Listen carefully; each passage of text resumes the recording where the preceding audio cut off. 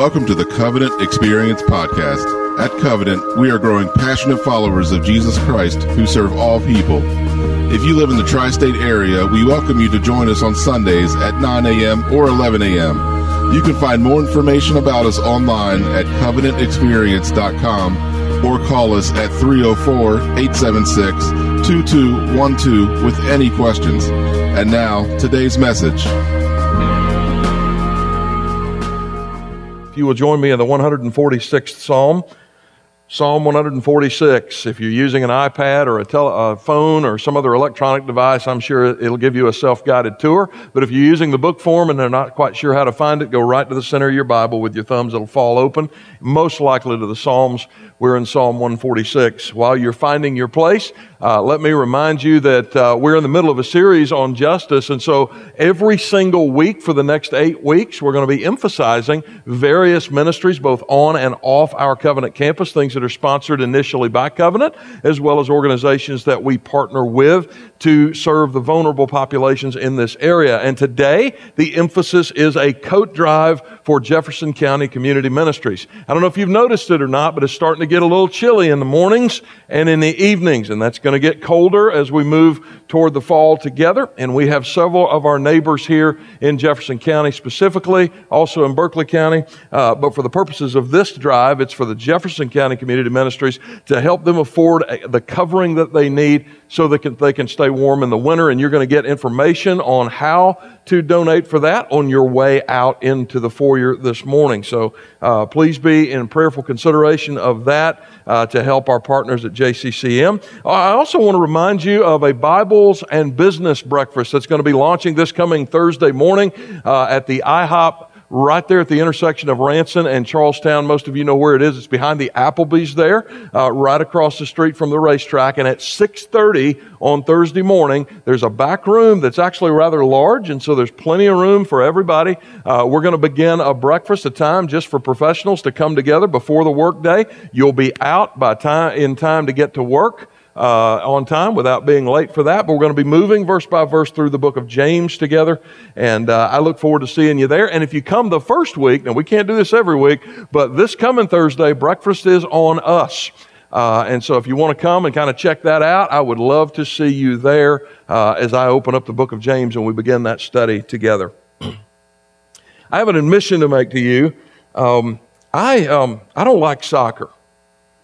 I don't. Yeah, I know it's it is now the most popular sport in the world, and I am a little bit raw about that. I have never really liked soccer. And I'm sure there's a lot of World Cup fans in front of me. I'm not telling you you're in sin. I'm just telling you that American football is superior. That's all I'm saying. Okay? Yes, thank you. There are a few fans in here this morning that would agree with me on that front. I'll also be, just full disclosure, probably my prejudice against soccer comes from the fact that I was never any good at it. I will admit that too. I mean, there were always, growing up, like in middle school and high school, whatever we were doing in phys ed, if it was baseball, football, basketball, running track, cross country, even with this rather large frame, I still could hold my own. I might not have been at the front of the pack, but I was within the pack. I wasn't a straggler until it came to soccer. And then I just didn't have the agility to pull it off. I was always tripping over something or somebody. And so I just never cared much for the sport. I never watched it until one day my oldest son, who is now 19 years of age, I think he was about 5, and he waddled up to me, because that's what 5-year-olds do. They don't walk, they waddle. And he looked up at me with his big brown eyes, and he's got his mama's eyes. And he's like, or he did at 5 at least. And he goes, "Daddy, I want to play soccer." So guess who ended up not just paying exorbitant fees and buying uniforms and showing up before the sun on Saturday morning and coaching a sport that I hate? Yeah, that was me. You know why that is? If you're a parent, you already know the answer to that question, right? It's because if you genuinely love somebody, eventually over time, you're going to care about the things that they care about. That's what we're going to talk about today. We're in the midst of a series on justice, biblical justice, and how is it defined? And today we're going to contrast a passage we looked at last week with the 146th Psalm, because the 146th Psalm tells us that all of this really begins by adopting the heart of God, by actually loving Him enough that we actually begin to care about the things that He cares about. We launched this whole series again with the 58th chapter of Isaiah. There was a call of judgment and a call to repentance toward God's people because their hearts were not in sync with the heartbeat of God. And what I want to do at the outset this morning is put those two passages up side by side and allow you to see the contrast. Look at Isaiah 58:1. Cry aloud and do not hold back. Lift up your voice like a trumpet. Declare to my people their transgression, to the house of Jacob their sins. How's that for a call to worship? Right? That's how worship began in the 58th chapter of Isaiah. Now contrast that with what we see in Psalm 146. Praise the Lord. Praise the Lord, O my soul. I will praise the Lord as long as I live. I will sing praises to God while I have my being. There's something different there, isn't it? Now, and here's the thing. Separated by probably a couple hundred years at least. But the thing that these two passages hold in common is that they occur within the context of corporate worship. In both of these instances, a group of God's people had gathered together in a congregation, much like we are right now, and they were beginning to attempt the corporate worship of God. In fact, if you were able to drop in simultaneously on both of these contexts, without hearing God's perspective on it, and you saw our Jewish friends doing what they did back then, participating in the sacrificial system and paying their tithes and paying homage and doing what they do in the temple, you would have witnessed very little difference. In fact, it would have looked almost exactly the same, these two contexts, but something's different, isn't it? I mean, something is really different because both congregations are after the worship of the one true and living God, but only one of them really gets there. Only one. Now, I don't know about you, but I want to know the difference because I want what these people have in the 146th Psalm. And the thing we discover here, like today, lots of churches dot the landscape here in the tri-state area. Some of those churches, inside of them is the true worship of the living God. And the fruit of that is the justice that we're going to discuss today. It is people that are genuinely worshiping the Lord. There are other churches where that worship is not happening and God would call those people to repentance. I don't know which or which. It's not my job to judge that, but I have been placed at this point in history as the pastor over this congregation. So we need to ask ourselves, Covenant family, is this who we are? Are we an Isaiah 58 congregation or are we a Psalm 146 congregation? And here's the difference. Here's the difference. Two groups attempt worship. Only one actually makes it because only one between these two shares the heart of God. And that's what this issue of justice is really about. You know, over the next several weeks, we're going to be talking about some pretty touchy stuff. We're going to talk about racial reconciliation. We're going to talk about poverty and systemic injustice and a lot of things that are difficult to get our heads around and even more difficult sometimes to discuss in societies like ours in a really civil manner. But none of this, I want to just tell you, full disclosure, none of this is about prescribing some sort of solution, politically or otherwise, to the problems. Because for one thing, we're never going to ultimately solve the problem in a fallen world. And secondly, this isn't primarily even about those people. So everything I'm going to say in the coming weeks, when we talk about justice for the vulnerable, is tied to this foundational presupposition. This is not primarily even about those people. This is a call, first and foremost, to share the heart of God, to care about the things that God cares about. And so as we look at Psalm 146, let's take a look inside God's heart. We see God contrasted over against human leaders, princes, as it says. And so we read the following in Psalm 146, verses 3 and 4. The Bible says, "Put not your trust in princes, in a son of man, in whom there is no salvation." That's a nice thing for followers of Jesus to be reminded of just 1 year prior to an election year. Amen? Don't put your trust in this person, that person. When his breath departs, he returns to the earth. On that very day, his plans perish. Doesn't matter if he's a Republican or if she's a Democrat. Doesn't matter. One day they'll be dead. So you can hate them and you can spend all your time spewing vitriol towards somebody who eventually one day is going to be dead anyway. Or you can praise them and defend them to the hilt so they're going to be dead anyway. Don't put your trust in princes. And then right on the heels of that comes the corollary. You need to put your trust in God. And here's why. It's a very, very simple reason why that is given to us here in the Psalm.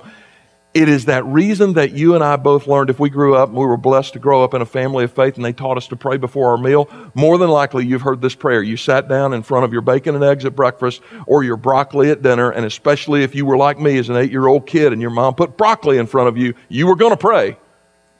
You were going to hope that when your eyes opened it wasn't there anymore, right? But what did you do? You folded your hands, you put your head down, and you said, God is, and God is, yeah. That's exactly what we're about to read. Beginning with God's greatness. Look at these next verses.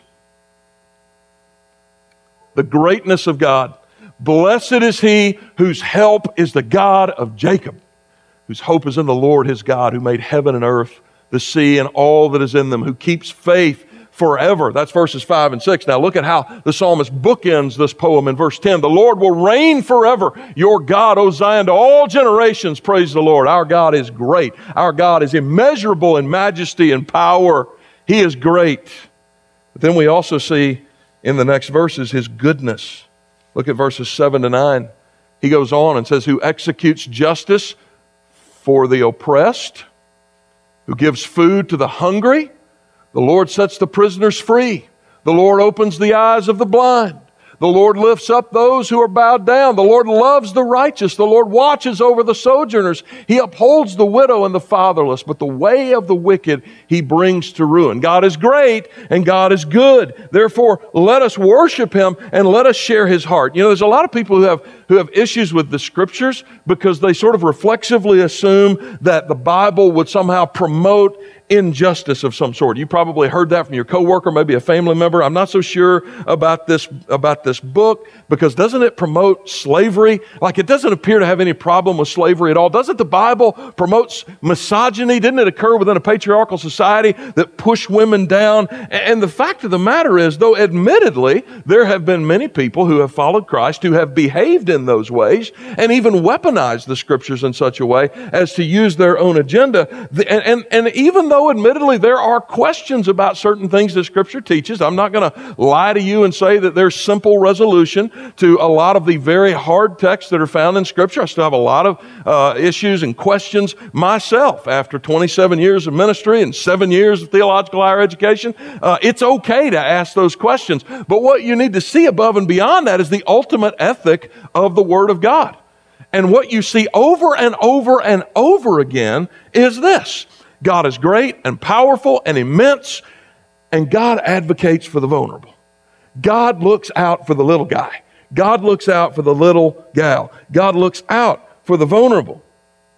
And so a God who does this would, by default, expect his people to reflect that coming justice in our attitudes, in our hearts, in our treatment of our neighbors, in our advocacy of the vulnerable. God expects us to share his heartbeat for the vulnerable.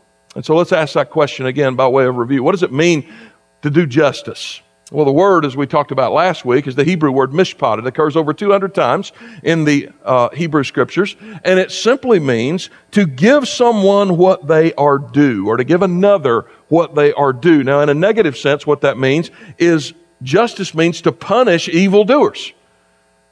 Punish those who do evil. Because if you just let that go and you don't punish it, you get more of it, right? Not less of it.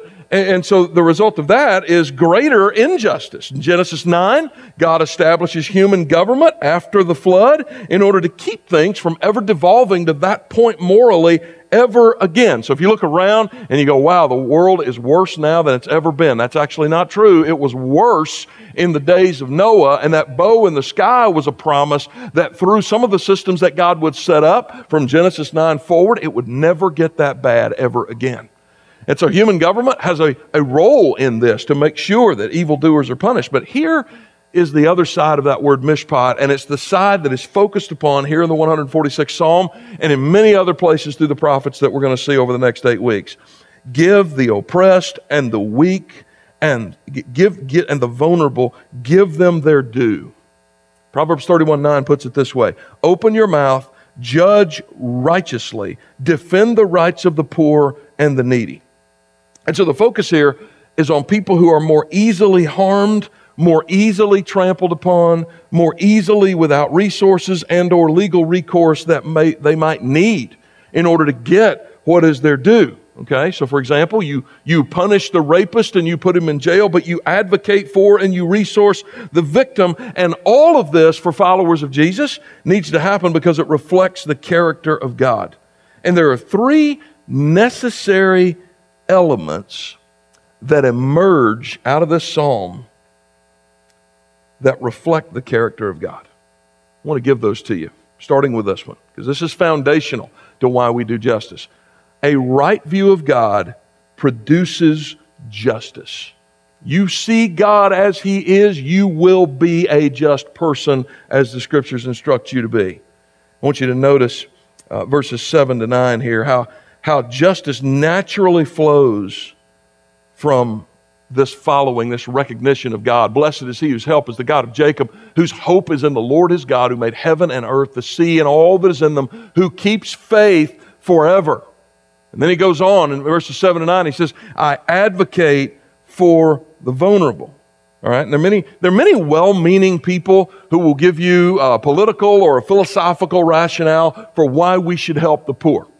Even some of the people that we work with are going to disagree with us about the rationale behind why we help the hungry, why we help the addict, why we put coats on those who are homeless. Why do we do the things that we do? And I said this last week, for followers of Jesus, our rationale is theological. It's not political. It's not philosophical. It begins with our view of God. Justice for a follower of Jesus is not just good ethics. It's good theology. One of the ways you can test your theology is to look at the fruit of it. And if it does not result in justice for the poor, for the vulnerable, it's bad theology. It might be orthodox, but it's bad. And it will lead us congregationally to an Isaiah 58 kind of context. And this is precisely, I would think, the sort of thing we want to avoid. We have seen who God is, and we rightly fear Him. We revere Him, we love Him, and consequently we care about what He cares about, which is given to us in verses 7 and 9, all those vulnerable groups of people. So here's the million-dollar question. What does it mean to care for these people? Well, it means several things. The most obvious thing is you must not harm them. No physical violence, no systemic oppression that keeps them under the thumb of another individual or another group. You must not bring them harm. And you know, there are groups of people in our world who are more susceptible to being harmed and being treated unjustly and having no recourse, to being attacked. In fact, let's just think about physical assault for just a moment. That there are groups of people, like the homeless, for example. Did you know that statistically speaking, the homeless have an exponentially higher chance of actually being assaulted, and not most of the time by another homeless person. Usually it's by somebody that's just wanting to bully them. An exponentially higher chance of being physically assaulted. Special needs people, particularly those on the autism spectrum, have an exponentially higher chance of being physically assaulted. Now, this next one, I'm going to put our thinking caps on a little bit because it's going to jar you a little bit, but we need to do some thinking here, brothers and sisters. The transgender population is also a population of people who have an exponentially larger chance of being physically assaulted. I'm just going to let you sit there for a minute. Because some of you, are you nervous? Yeah. Where are you going with this, Pastor? No, nowhere. Nowhere. Is something changing here at the church? Nope, not a thing. Pastor, what do we believe? We believe that marriage is between a man and a woman and that sexual expression only happens in that context. Period. That's what we believe. We believe everything else is sin. We believe God created male and female. We believe that if there is incongruence between your physical expression and your psychological identity, that there should be compassion, but it should not devolve into a place where you're actually trying to alter your physical identity. That's what we believe. Okay? None of that's changed. We're still talking about a human being created in the image of God, though, aren't we? And when they are exponentially more at risk than you or I for being physically assaulted, wouldn't you think God's heart would go out to that individual? See, we're so absorbed with whether somebody's on our side or whether somebody believes like we do or somebody lives like we do that you must not harm them. Now, my guess is that most, if not all, the people in front of me are not in any danger of doing that. I hope not anyway. You will find yourself very quickly under the discipline of our elders if you do. But I don't think that's probably true. I think for most of us, we don't have any desire to physically hurt anybody or to bully anybody or to do anything like that. I don't think that's there. But here's the other side of that. Number one, you must not harm them. Number two, you must not ignore them. Don't just do this out of sight, out of mind thing, all right? It's been rightly said that if you lived in a ghetto the size of all 5 boroughs of New York City put together, you would likely live your entire life and never know it. You would be born, you would live, and you would die not knowing there was anything outside that ghetto.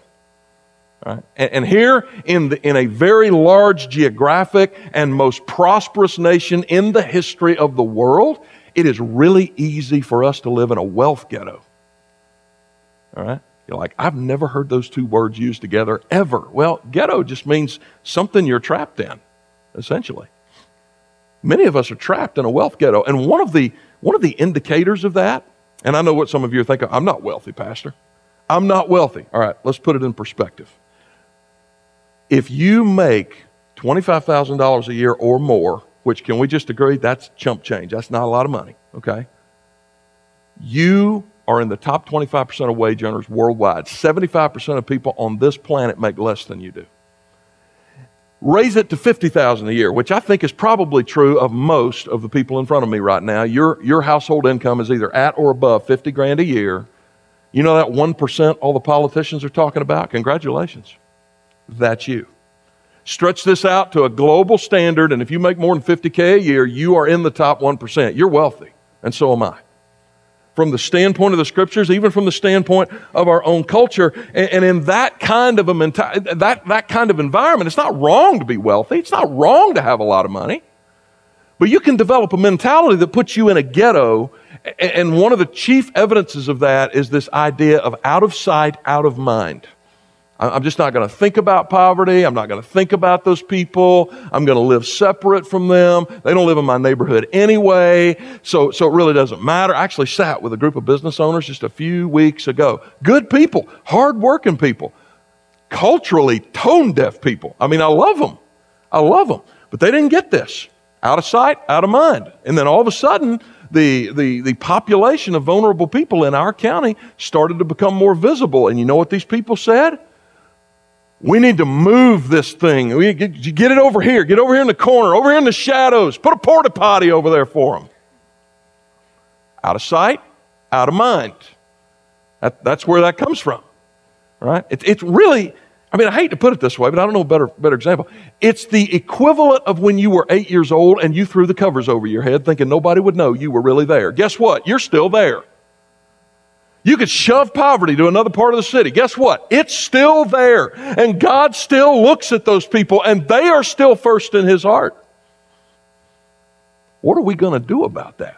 By the way, this works in major cities as well. I worked in Baltimore for over a decade, and I saw this multiple times. Someone would come in and buy up 5 to 10 city blocks. They would raise all of the crack houses. They would replace it with upscale 2- and 3-bedroom flats at $3,000 a month rent, and the upwardly mobile would instantaneously move in. There'd be Starbucks ubiquitously placed everywhere. Not bad. Not bad. You've infused some wealth into an area. You probably prospered the city doing it that way. I don't necessarily even oppose that plan, but here's the problem with it is that there would be a construction project, the architect, the engineers, they'd all line up, and then there would be some politician with a hard hat. It's probably the only time he's ever worn a hard hat in his whole worthless life. And he walks up with a gold pair of scissors and he snaps in half a big red bow, and he says, we have lifted this neighborhood out of poverty. No, you haven't. You haven't lifted anybody out of anything. You just took a broom and swept all the poor people to another part of the city. That's all you did. All right? And what you did might not have been all bad. But what is that? What creates that is out of sight, out of mind. If we don't see them, if we can push them into the shadows, if we can ignore them, the word of the Lord says, these people are first in my heart. You don't push them aside like that. You don't, not as a follower of Jesus. What somebody does to rebuild a city, that's up to them. That's amoral. But you, follower of Jesus, you do not forget about these people. Do not ignore them. Do not stay in your wealth ghetto. You think about these groups of people that are named in this passage: the oppressed, the hungry, the prisoners. And we'll get to that in a minute, because I know that's throwing some discombobulation in some of your minds. Yes, some of them are there because they did some bad things and they need to stay there. Okay, you feel better now? Yeah, I'm not suggesting otherwise. The prisoners, the blind, the sojourners, which is another word for the immigrant, the widow, the fatherless. Are we known for our heart for those people being in sync with God's heart for those people? Because this is how God introduces himself.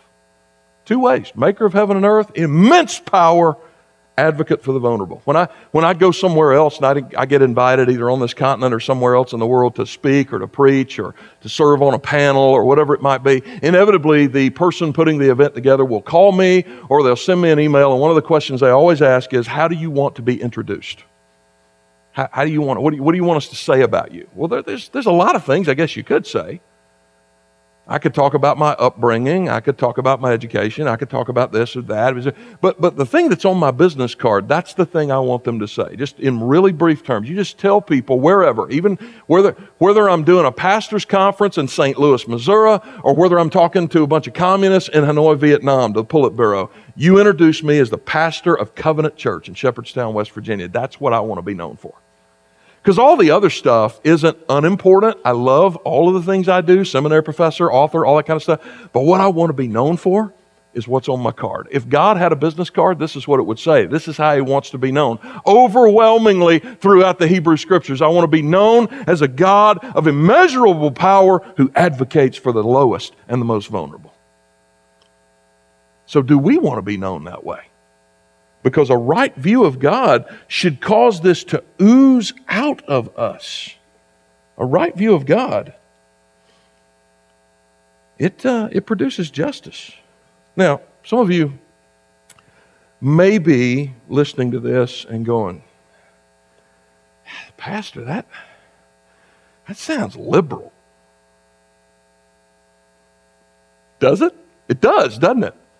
It really does. Like, maybe should I have worn Birkenstocks today instead of biker boots? I mean, that sounds liberal. There are times in the Scriptures when God speaks and he sounds like a liberal. And you know what our response should be to that, brothers and sisters? He's God. We're going to roll with it. There's going to be other times, for those of you that are deep down inside going, yes, yes, yes. There are going to be other times, for example, when God speaks about gender and morality and sex and marriage and family. He's going to sound very conservative. And you know what we're going to do? He's God. We're going to roll with it. Yeah, I was just wondering if y'all were paying attention.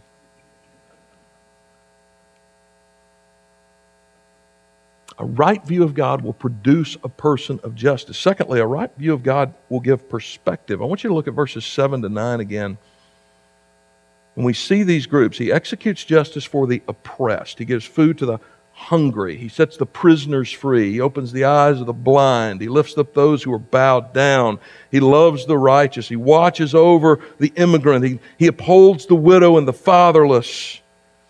What's our default perspective when we think about these groups of people or other vulnerable groups of people who might exist here in the Panhandle? Let's take one that ought to be easy. Let's take prisoners. Let's take people that are behind bars. I'll just admit to you what my presupposition is about prisoners when I think of someone behind bars. All right, and this is something that I'm admitting this to you. Okay, my default is, well, they're a criminal.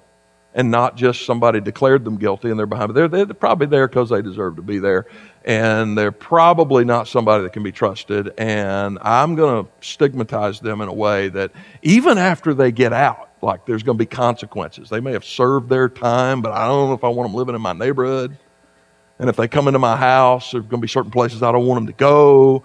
And there's going to be, I'm just not going to would I hire them? Probably not. And if I did, and a few weeks later, a laptop or something like that went missing on campus, guess who my first suspect would be? Right? That tends to be the way we think. And again, there's bad people in prison. I'm not suggesting otherwise. But when that's my default as an individual, and I read that among other things, my Lord desires to set them free, I got to step back. It's not that I chuck all my discernment at the door and that I'm not careful, but I've got to be careful about what I say or what I assume about another individual. I've just got to be careful about that, because a right view of God gives me the right perspective, not only about God, but about those vulnerable groups of people. And I got to stop for a moment, rethink my assumptions. Then I have to think about the system that I'm in, because we assume what? That our justice system it's a good one. And it is, for the most part. It really is. Anybody think it's perfect? Okay, we need to talk.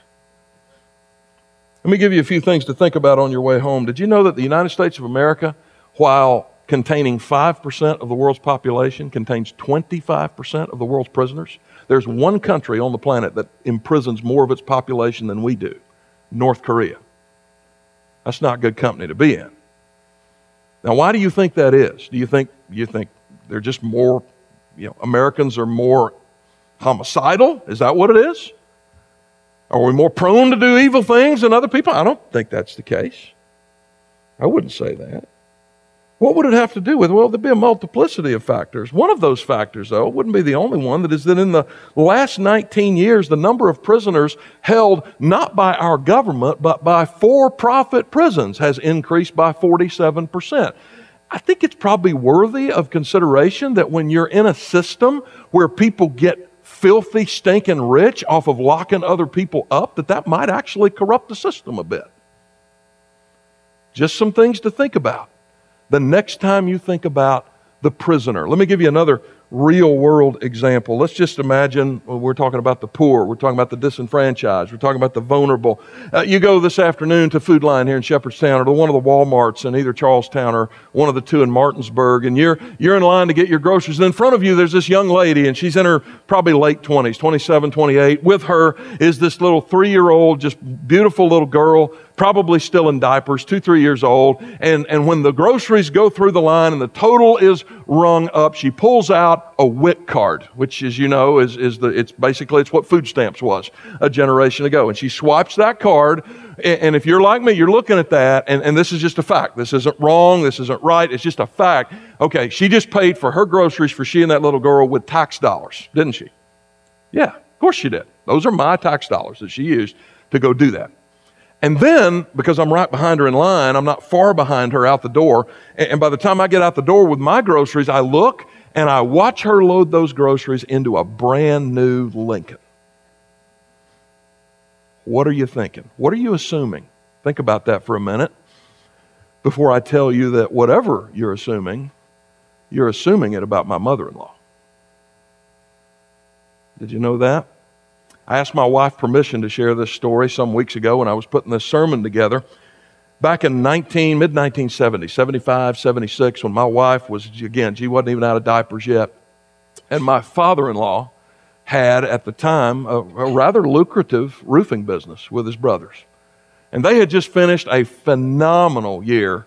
And one of the ways they decided to celebrate was he bought his wife, my future mother-in-law, a brand new Lincoln. And she was driving that Lincoln when my father-in-law fell off a roof. And he shattered his hip, and he would spend the next several months in a hospital bed in his own living room recuperating, because when you're a small business owner, and this may give some of you think business owners are evil, you need to check that at the door too. You don't realize the risk that people take when they start a small business, one of which is there's no workers' compensation. There's no employee benefits unless you provide them yourself. And so they didn't have the money. And so my mother-in-law had to buy groceries with she didn't have a WIC card back then. It was the 70s. She bought them with food stamps. And she took this precious little girl who would grow up to become my wife and put them both in a brand new Lincoln. And after a couple of weeks, she actually started driving to a neighboring town because the stares and the negative comments and the accompanying assumptions were just a little too much for her. Be careful what you assume. Be careful. A right view of God will keep you from that. That's the point, among other things, of this psalm. Yeah, that's what stops us from assuming the wrong thing, especially about people in vulnerable situations. The perspective of God, when you see the oppressed treated unfairly, what's your first response? When you see a hungry person, is your first concern whether they have access to fill their belly?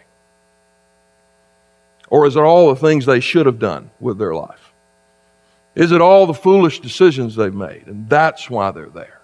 That's not the perspective of God. It's not.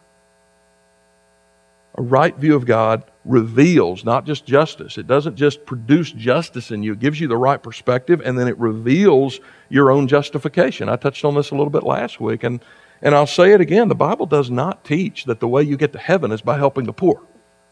There's nothing about it. That's like me burning your house down and rebuilding somebody else's house. Well, yours is still in ashes, okay? And your sin is against a holy God. There's nothing about helping other people that reconciles you with God. But here's the flip side of that coin, is that if you are right with God, that new creation that Paul describes, that God creates in you, that heart of stone that He takes out and replaces with a heart of flesh, it will beat in rhythm with His, and eventually you will get to the place where you will be a person of justice. It will reveal true justification. This view of justice begins and ends with a right view of God by a justified soul. And so how we view the vulnerable reveals the condition of our souls. Jesus put it this way. Look at Matthew 5:22. This is from the Sermon on the Mount. But I say to you that everyone who is angry with his brother will be liable to judgment. Whoever insults his brother will be liable to the council. And whoever says, "You fool," will be liable to the hell of fire. Now, there's a word that's actually not in the translation that I normally use up here. And if you've got a translation that uses this word, you've actually this morning got a more accurate translation of the Greek than your pastor. It's the word raka. If you're looking at a translation of Scripture and you see that word, you got a good solid translation. The word raka was essentially a slur of inferiority against another human being. Think about using the N word in the presence of an African American, or the S word in the presence of someone of Hispanic heritage, or the C word in the presence of someone who grew up on the Asian subcontinent. This was a generalized racial slur that would have applied to anybody, no matter what color you are. Raka. It is a declaration of the inferiority of the other person. It is a declaration from me to you when I'm using that word that you don't matter. That's what it means. So it's not just a sin to mistreat a vulnerable person. It's not just a sin to ignore them. It is a sin to look at these people and say they don't matter. They don't matter. And here's the reason. It's because these are your brothers. Now, Jesus uses that term sometimes to refer to people of common faith with us. That's actually not what's happening here. The word brothers is simply indicative of the fact that it's our common humanity. We're all part of the same human family, and that human family, all of them, are created in the image of the God who created them and redeemed them. Now, what does that mean with regard to justice? Quite simply, brothers and sisters, it means this. When there's another human being who is vulnerable, there is an image of God stamped on that person, and that is the reason that we advocate justice for the vulnerable. That's the reason that when the criminal justice system makes people wealthy through a for-profit prison system, when the young black kid goes to prison for the exact same crime that the young white kid only gets parole for, when the single mom is carrying the nearly unbearable weight of the home and the kids and the job and cannot stand for one more thing to go wrong, when the orphan kid whose father is in prison has a gang member offer him a better identity, when the homeless die overnight in the cold,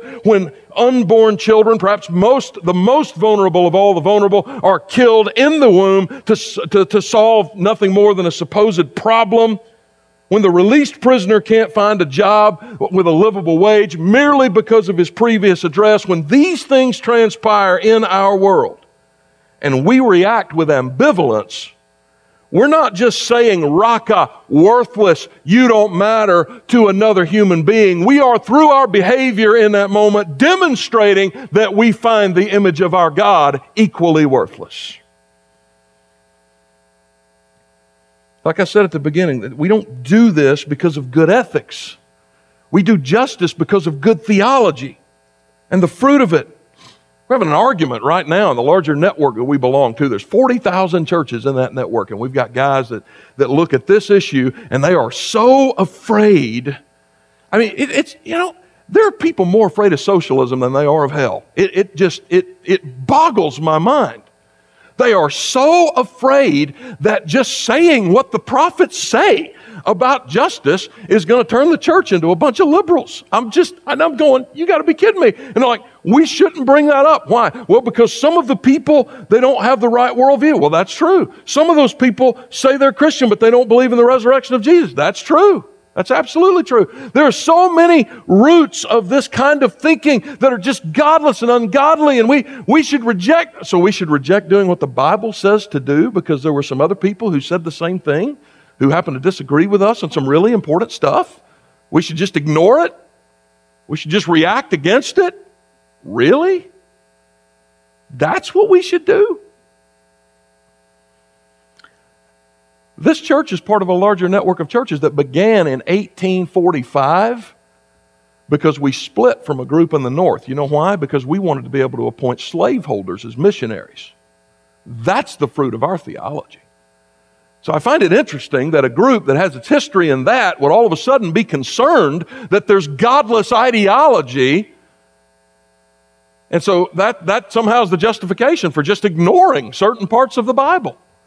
The fruit of your theology. I'm talking about men who lived in the 19th century who were otherwise godly men who believed in the inerrancy of Scripture just like I do, the deity and the virgin birth and the substitutionary atonement and the bodily resurrection of Jesus just like I do, who believed in all of these things just the way I do. And they also believed not only that it was perfectly okay to own another human being, many of them did it themselves. You know what that's called? Bad theology. You say, well, they got all the really important stuff right. Yeah, but they didn't get the most important stuff right. You know how a broken clock is right twice a day? One of the things we're learning from this series, if you begin with the right view of God, a good theology produces good stuff. And according to the word of the Lord, it produces people of justice. This is how Jesus ties the validity of our justification to this issue. Look at Matthew 25. It really just doesn't get any more clear than this. Matthew chapter 25. Then he will say to those on his left, "Depart from me, you cursed, into the eternal fire prepared for the devil and his angels. For," here's why you're going to hell. It's because the fruit of your confession revealed that you had bad theology. You were worshiping an idol. You were not worshiping the God of Scripture. I was hungry and you gave me no food. I was thirsty and you gave me no drink. I was a stranger and you did not welcome me. Naked and you did not clothe me. Sick and in prison and you did not visit me. So then they will also answer saying, Lord, when? What? When did we do this? Look at the last part. He will answer them saying, truly I say to you, as you did not do it to one of the least of these, as you said, Raka, you don't matter to them, you said it to me. This isn't at the end of the day about whether or not hungry mouths get fed as much as it is whether you and I have a right view of our Creator or whether we're worshiping an idol. And here's the thing. Here's the thing. You can't be ambivalent about these issues, but you also can't be motivated out of guilt because that's not going to last. You ever had somebody try to shame you? Yeah. Can't do that. You just can't do it. You have to figure out how to have the heart of God that motivates you to do this. When I was in college, I took a music appreciation class, and I will admit to you that I did not take a music appreciation class because I appreciated music. I did not, especially this music. All right, I was an Eagles guy. All right, that's. These are the people that I love to listen to. Hair bands. I got 2 cowlicks in front and 1 at the back. I could never pull off John Bon Jovi in 1988, but I would have loved to, right? And so I wasn't really interested in the classics. I mean, the classics? You're talking about the Grateful Dead, right? No. Beethoven, Chopin, Brahms. And so this class was intended to teach you and to train your ear so that when you heard 15 seconds of something, you could tell the difference between these composers. Well, it all sounded like the same elevator music to me. I didn't want to hear this. But I took the class nonetheless. You know why I took the class? Because it was required to get my degree. My degree subsequently was required in order to be summarily qualified for a certain level of employment and therefore to make a certain level of salary. Translation, I took music appreciation to make money. It was very utilitarian. But something happened in the middle of that class that I could not have predicted. I fell in love with Wolfgang Amadeus Mozart. I fell in love with his music. You come into my study on a Wednesday, it's usually when I'm putting sermons together, and I'm in my library at home, and there's a near 100% chance that's who's playing in the background. I love Mozart. And I no longer listen to get course credit. I've already got that. I no longer listen to make money. I don't need that. I listen because I love the music. And brothers, sisters, that's the challenge of this song. That's the challenge. It is bookended with praise and worship. Praise the Lord, praise the Lord, praise the Lord. It ends with the Lord will reign forever, O Zion, for all generations. Praise the Lord. These people are infatuated with their God, and that is what produces rightful justice in their hearts. You want to be a person of justice? Somebody that views the vulnerable as God sees them? Somebody whose very salvation is made evident in how you respond to the most vulnerable in the world? Fall in love with the God who created those people in His image and share His heart. And for some of you, that may need to start by you realizing His heart for you, even in spite of how vulnerable you are. So often in issues of justice, well, they don't deserve it. Yeah, well, let's talk for a moment about what we don't deserve, and yet here we are, aren't we? Recipients of the immeasurable grace of God. A God who looked down on a fallen humanity and could have damned every last one of us for all eternity, but instead, He wrapped Himself in human flesh. He lived in our mess. He died in our place.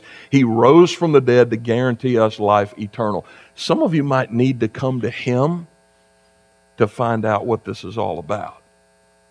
Perhaps maybe you don't know Him. Today would be a wonderful day to get to know the God that is described in this powerful psalm of worship. Share His heart. Let's pray together.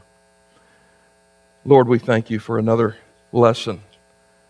We thank You, Father, that all of this is grounded in Your character, and so therefore the shifting sands of time are always changing. Political philosophies come and go. Your word stands forever. And so, Father, may we anchor ourselves in that. Lord, may we be faithful to You. May we become people who share Your heart. I pray these things in Jesus' name. Amen.